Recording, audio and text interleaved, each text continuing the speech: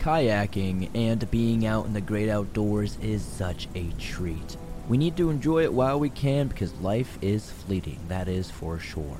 I myself recently got a ride some jet skis in Miami, kayak through some mangroves in the Keys, and just overall enjoy what life has to offer. These stories, though, are going to take those types of trips and twist them into some horrifying stories. These viewers sent in their allegedly true horror stories while kayaking and being in the great outdoors. As always, if you have a story that you would like to share, be sure to submit your story at swampdweller.net or the email you can find in the description down below. I would love to share your story with everyone here in the swamp.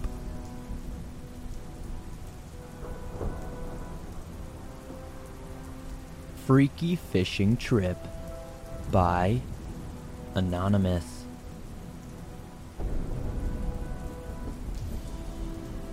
A couple of weeks ago, my cousin and his friend went out in our kayaks for a day of fishing and relaxing.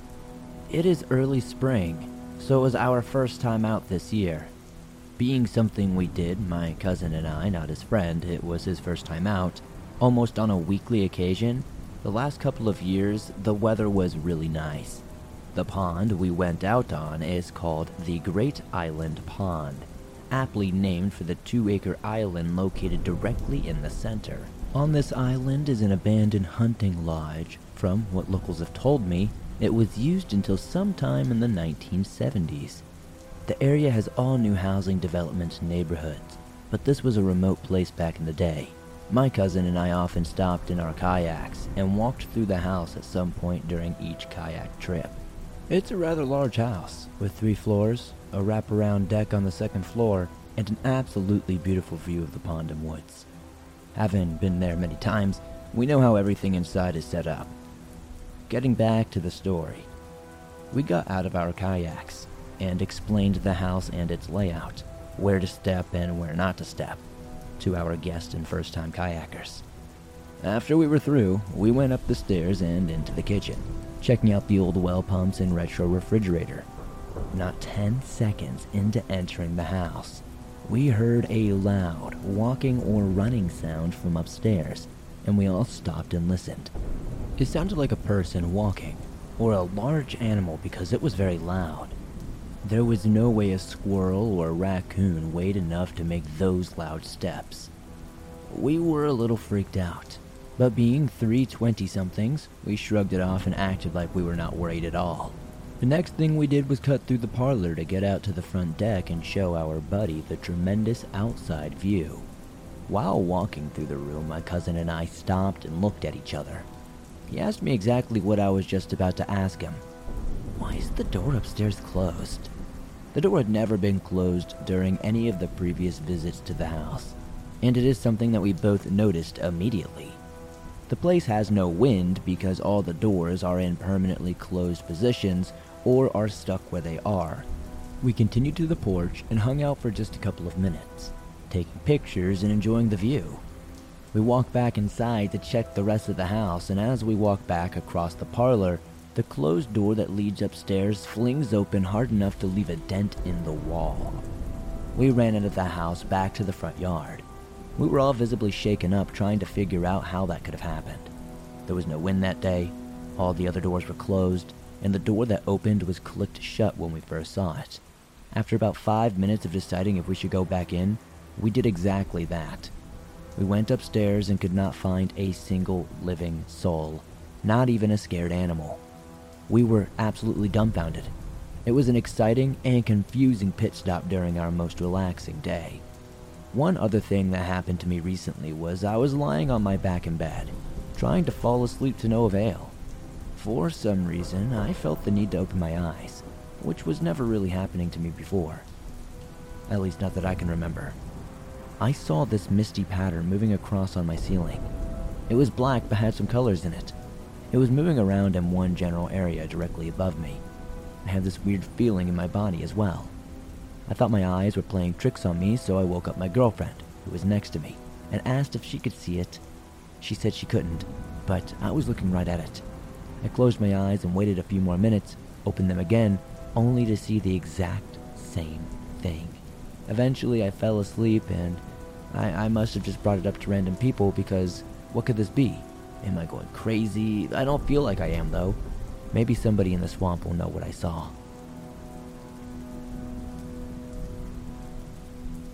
The Mammoth Cave River by Book-Length Thriller.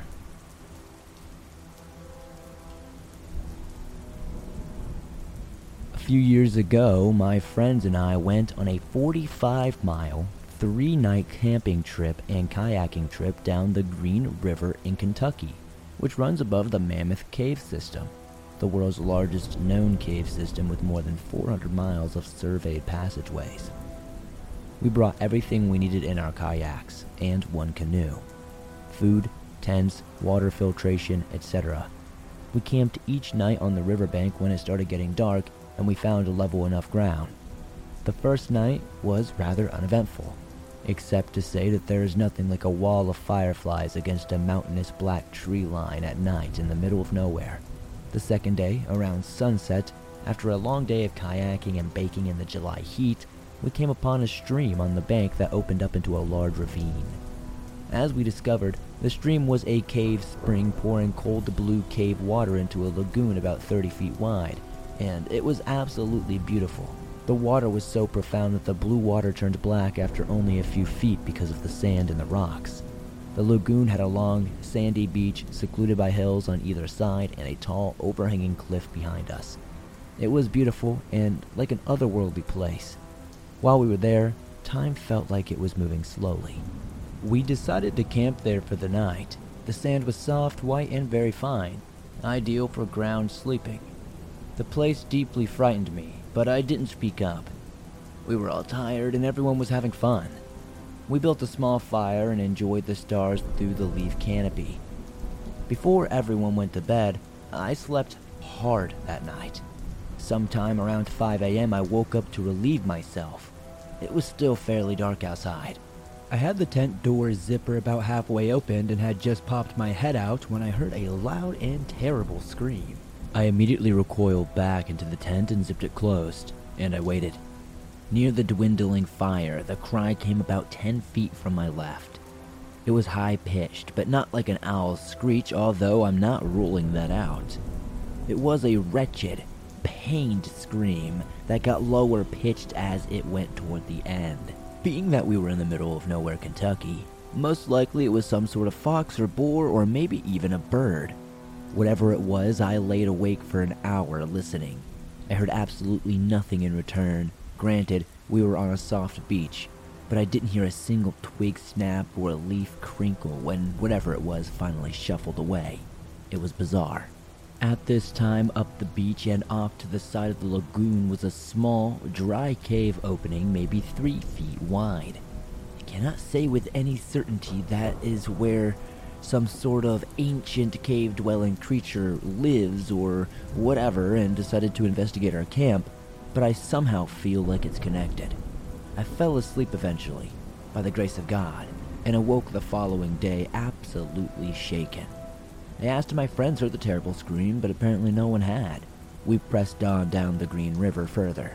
The third night, at dusk, we came upon a large rocky beach. We pulled our boats ashore and decided this would have to do, as we wanted to avoid going further downriver and risk being stuck on the water in the dark. The rocky beach was where the river split in two. In the middle formed a collection of pale rocks, tall grass, and dried-out wood. A lonely pile of muck the size of a football field. The land mass was covered in jumping sand spiders and tiny frogs. Again, otherworldly. We set up camp, ate, and all went to bed around the same time. It was silent for about 20 or 30 minutes. I was asleep, as the others most likely were as well. Suddenly, my dream was interrupted by what sounded like a booming, loud, mechanical wooden beast. I awoke and shot straight up. It was indeed the loudest thing I'd ever heard. It sounded like a massive bulldozer tearing down a colossal steel and wooden building. Then came a boom, followed by this echo throughout the entire river valley. The animal shifted, the birds flew away. We were all awoken by the crash and yelling in confusion at each other in our tents. Silence followed outside our tents. No one was particularly willing to shine a flashlight toward the woods, and eventually we all decided it was just a falling tree and went back to sleep. The following day I thought about it some more. It damn sure didn't sound like some sort of falling tree. I must stress it had a metallic quality and was projected purposefully. It almost sounded like a roar. In the morning light, we found no evidence of anything out of the ordinary, nor any prominent fallen trees that could have made such a loud noise. So we packed up, headed out onto the river one last time, and got the heck out of there. My friends and I still talk about that trip and all the weird things that happened. We did the same kayak trip a couple of years later, and nothing out of the ordinary happened. No mysterious forest noises, and to my disappointment, nothing more scary.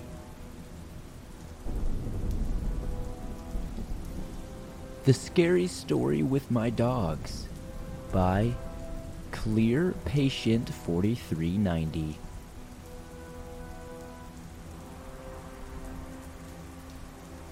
I've been a big fan of the channel for some time, and I never thought I would have a story worthy to send in, but recently something reminded me of an incident of when I was around 13. It's easily one of the craziest and scariest experiences I've gone through to date, though I try not to think about it. Although if you are triggered by animals getting hurt, I suggest that you don't listen to this story and skip to the next one. Before I get into it, I thought I'd give you a little context. In the years prior, my mom adopted a little 4-year-old pit bull mix rescue named Mabel.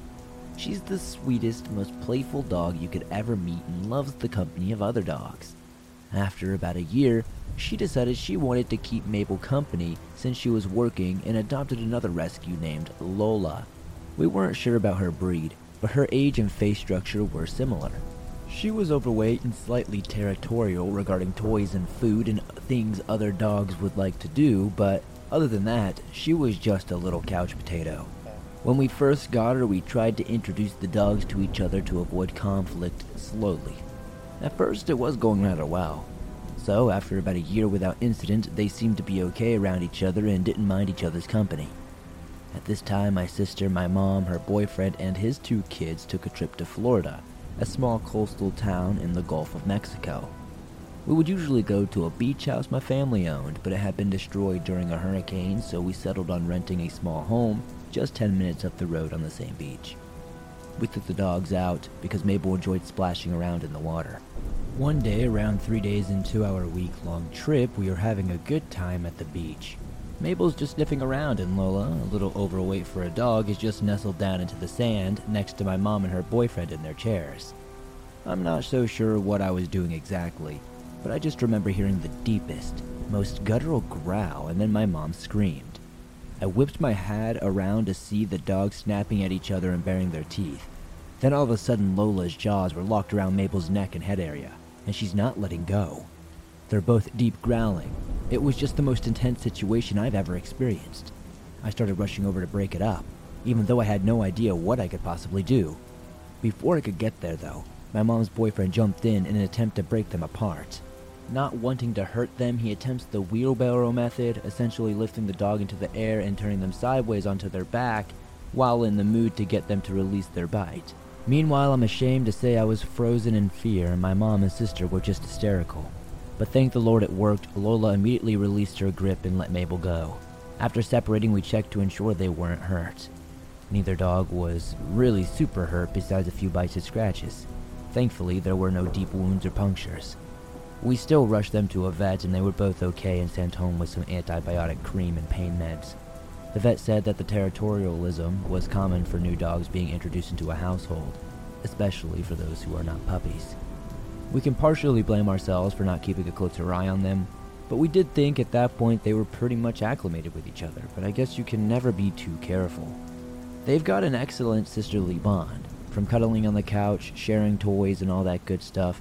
It's been a couple of years since this happened, and it seems like they are now friends. It still astounds me how quickly dogs' primal instincts can kick in, though, take over their body, and they forget all about the happiness and fun times, and it's all about the red. I know this might not be the typical horror story you share, and maybe it's not a horror story at all, but I did want to share this with everybody in the swamp.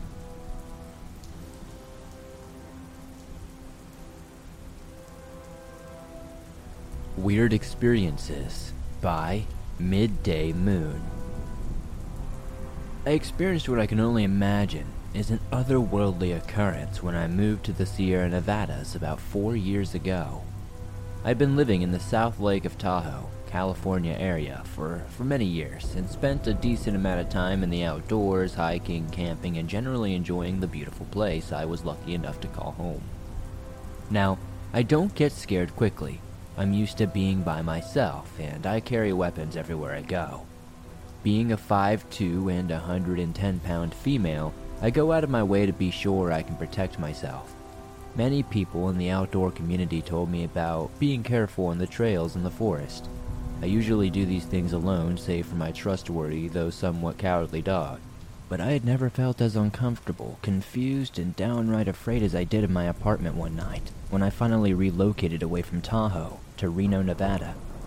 I had moved to Reno to escape the isolation of living in Lake Tahoe, and though it is only about 60 miles away, it felt like a whole different world. Now, the city itself isn't necessarily huge, and I was living in the north end of town, surrounded by high desert foothills and somewhat sparsely populated compared to more of the urban city center. Still, I never felt like I was out in the boonies or anything. I lived alone with my pup, and we liked our little apartment. So to set the scene here, it was early fall and the sun was beginning to develop at a much earlier time of day, which was exemplified by the fact that the city sits in a valley, so sunset seems to approach much faster than in other places in northern Nevada. My apartment sat just above street level with a window in the kitchen next to my stacked washer and dryer that looked out into an alley, maybe about 10 feet above the small street beside the small fourplex building. It was dark outside, and I was alone with my dog doing laundry. My apartment layout was an open concept, and the living room/kitchen area was separated by a wall that had a vast space cut out into it so you could walk through and see each other. With the washer and dryer tucked around, and the aforementioned window to the left of that, with the openness of the space, the darkness outside, and the number of overall windows the apartment had, it almost felt like you were in a spotlight. If it was dark out and I had the lights on, it looked like I was living in a fishbowl or a terrarium. Anyone or anything could see right in. I made it a point to permanently close my blinds, save for the small window looking out to the alley. I didn't mind keeping those blinds open because I liked the fresh air, and someone would need a ladder to reach me if they had been determined enough. As I was removing the clothing from the dryer and turning to plop it on my couch to begin folding, I realized my dog was acting incredibly strange. He didn't want to cross the line, so to speak, from my living room to the kitchen, marked by a change from the carpet to tile. Though it was only a few steps, he seemed incredibly hesitant and began whining and burping out small, concerned woofs. At first, I just thought he was anxious. For whatever reason, he is known to be a bit of a weenie, but then out of nowhere, I sensed this immense and insurmountable feeling of dread and displacement. I turned my back to the washer, dryer, and small alley-facing window. My dog sat facing me, almost looking past me, and his apparent anxiety and frustration began to build as I was asking him what was wrong. He started barking a whole alarm bark at this point, and as soon as he did, the sense that someone or something was observing me took over me and caused my blood to run cold. My logical response was someone was just watching me through the window, the only window that has open blinds, and the only window that anyone could see me through. So in one fell swoop, I reached for the overhead drawstring for the light and turned it off and faced the window, confronting whoever or whatever was intruding on my life. As soon as the light clicked off and the room was dark, I saw what I could only describe as a perfectly round light about the size of a small cantaloupe directly across from me on the other side of the window. It didn't glow like a lamp or a light though. Its edges were perfect and it didn't hover or vibrate or even move. At this point, I was too stunned to move, and my fight or flight response had engaged so quickly that I had no time to recognize or rationalize what I was seeing. I was looking at this thing, and it was looking back. I felt cold and confused. My hair was standing on end. My heart was racing. My dog had gone into complete freak-out mode and was jumping and barking and generally causing a stir in the living room, as he could see all of this as well.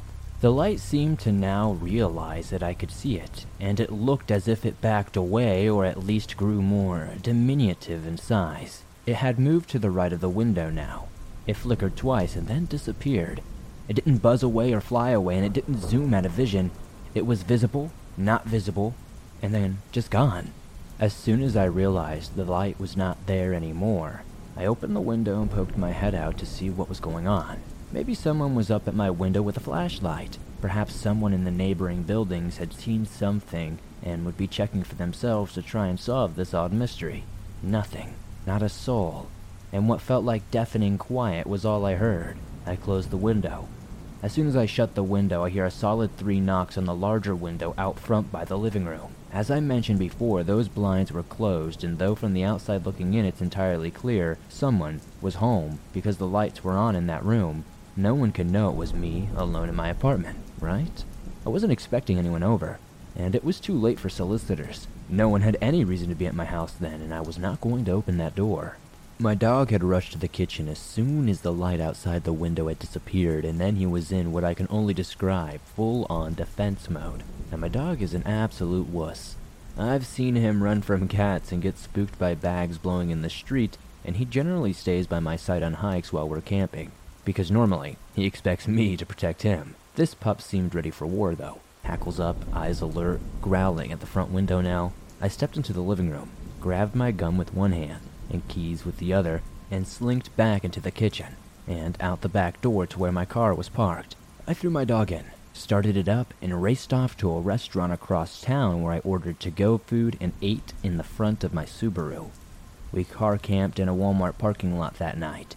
I returned to the apartment the following day, my laundry still on the couch with no apparent signs of anyone trying to enter the place. Everything seemed normal. I never experienced any disruption in that place ever again for the 1.5 years that I lived there afterward. I have no idea, to this day, what I experienced. It wasn't until I shared this story with some friends that I heard that knocking and the sense of being watched was somewhat common of a phenomenon to people who encounter skinwalkers.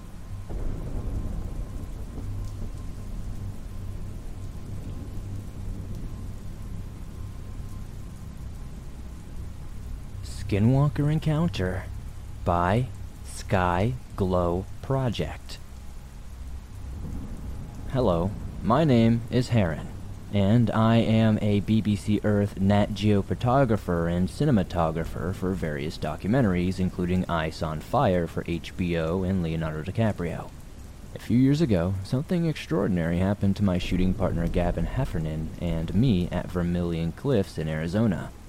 We had privately told the story to friends, but didn't figure making it public would make much sense until a friend of mine sent one of your videos about Skinwalker Ranch, which echoed almost similar things that happened to us. Gavin and I have specialized in night sky photography and have covered all 50 American states and Canadian provinces, spending full nights in most remote places. However, of over 1,000 of those nights we spent shooting in. However, after spending thousands of nights out there shooting, we have never had anything like this happen. We made our way to White Pocket inside of Vermilion Cliffs, a fantastic collection of swirling white lithified sandstone. We decided to spend a night there shooting time lapses for a BBC Earth short film, and were the only ones there that night. We set up our 6 cameras and let them roll, and decided to get some sleep. We set a timer for 1 a.m. to wake up and move our cameras to different places, so that we could shoot another set of shots.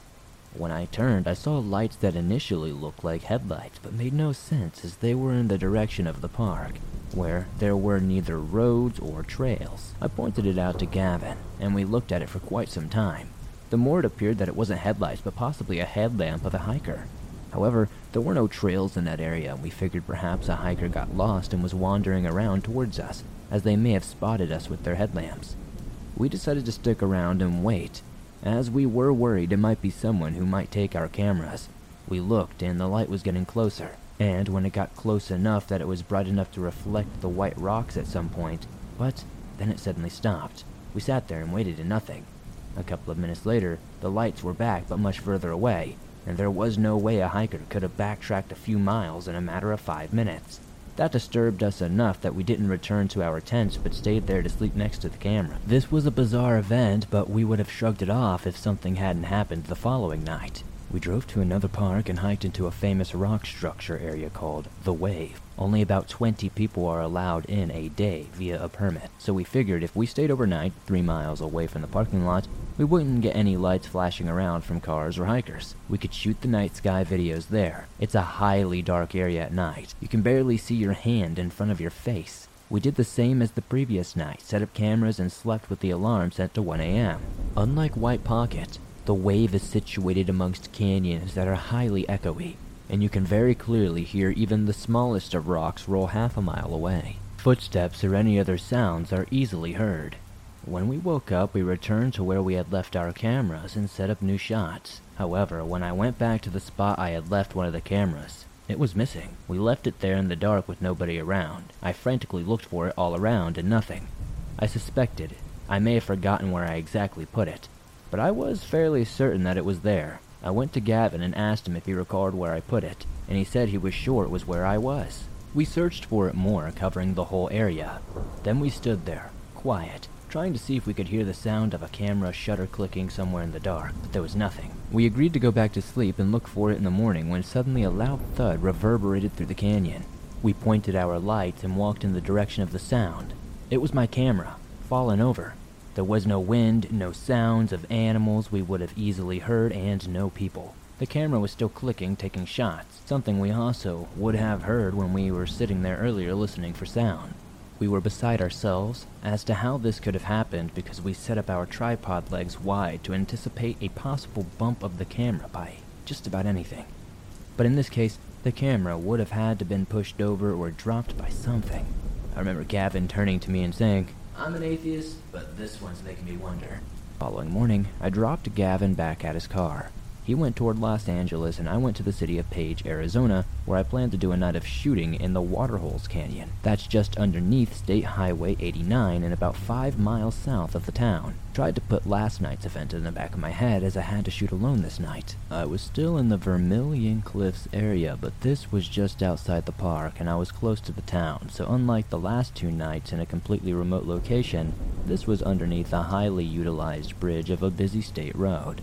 I parked and went into the canyon to scout things out in daylight. I wanted to grab a shot of the bridge from inside the canyon, looking up at the night sky above it. As I made my way down into the canyon, hiking down a trail, I started to smell something strange. The closer I got to the canyon area underneath the bridge, the more I smelled it. When I got there, I spotted next to the bridge support structures what appeared to be a dead dog.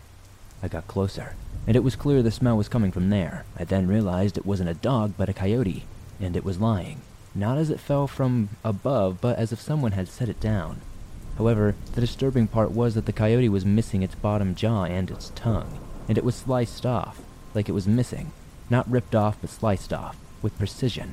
I left and never went back again. I didn't think about this much until I watched your episode about Skinwalker Ranch, and now it's really making me think.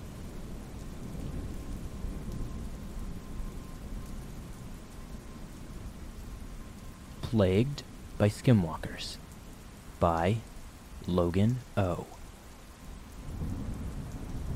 I would call this Monster Mania because this was the night and place where many Southwest cryptids like to roam. This took place a year ago in Prescott, Arizona, on my uncle's ranch.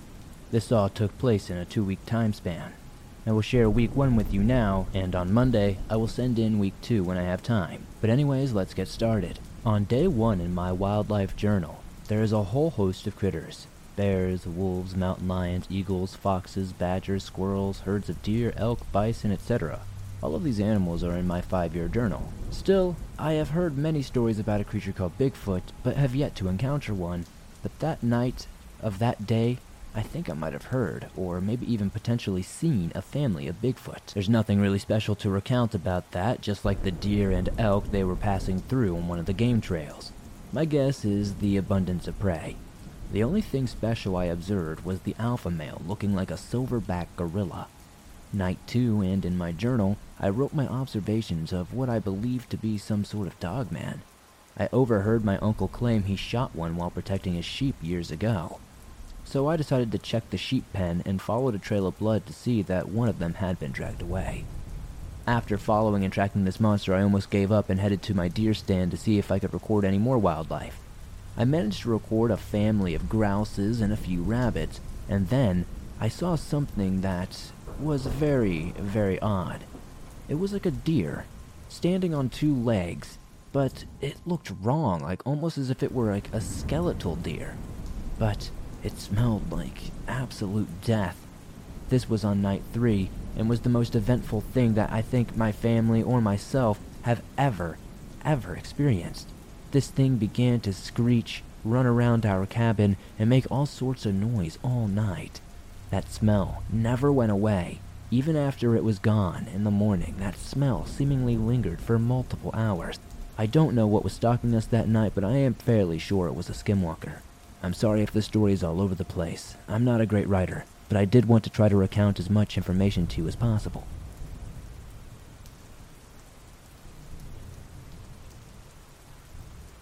Thanks for listening to these creepy and allegedly true kayaking and outdoor horror stories that'll freak you out tonight. If you enjoyed these stories, please be sure to slap that like button as it helps me out a ton. The more likes this episode gets, the more YouTube promotes it to fresh new eyes, and that's incredibly helpful to the swamp growing.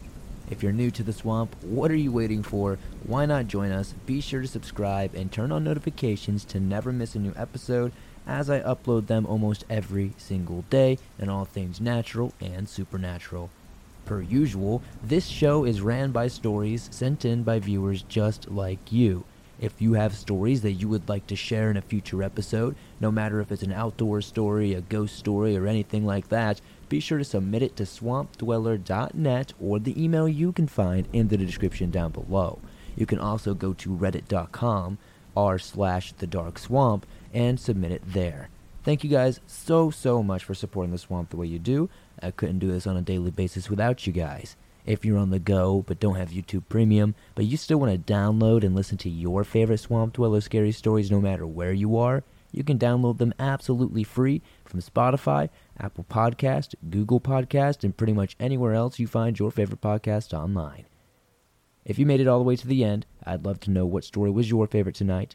Tonight's code word is hopping shark. Be sure to comment that down below. The funniest comment will get pinned to the top per usual, and I'll see you all soon with another creepy episode.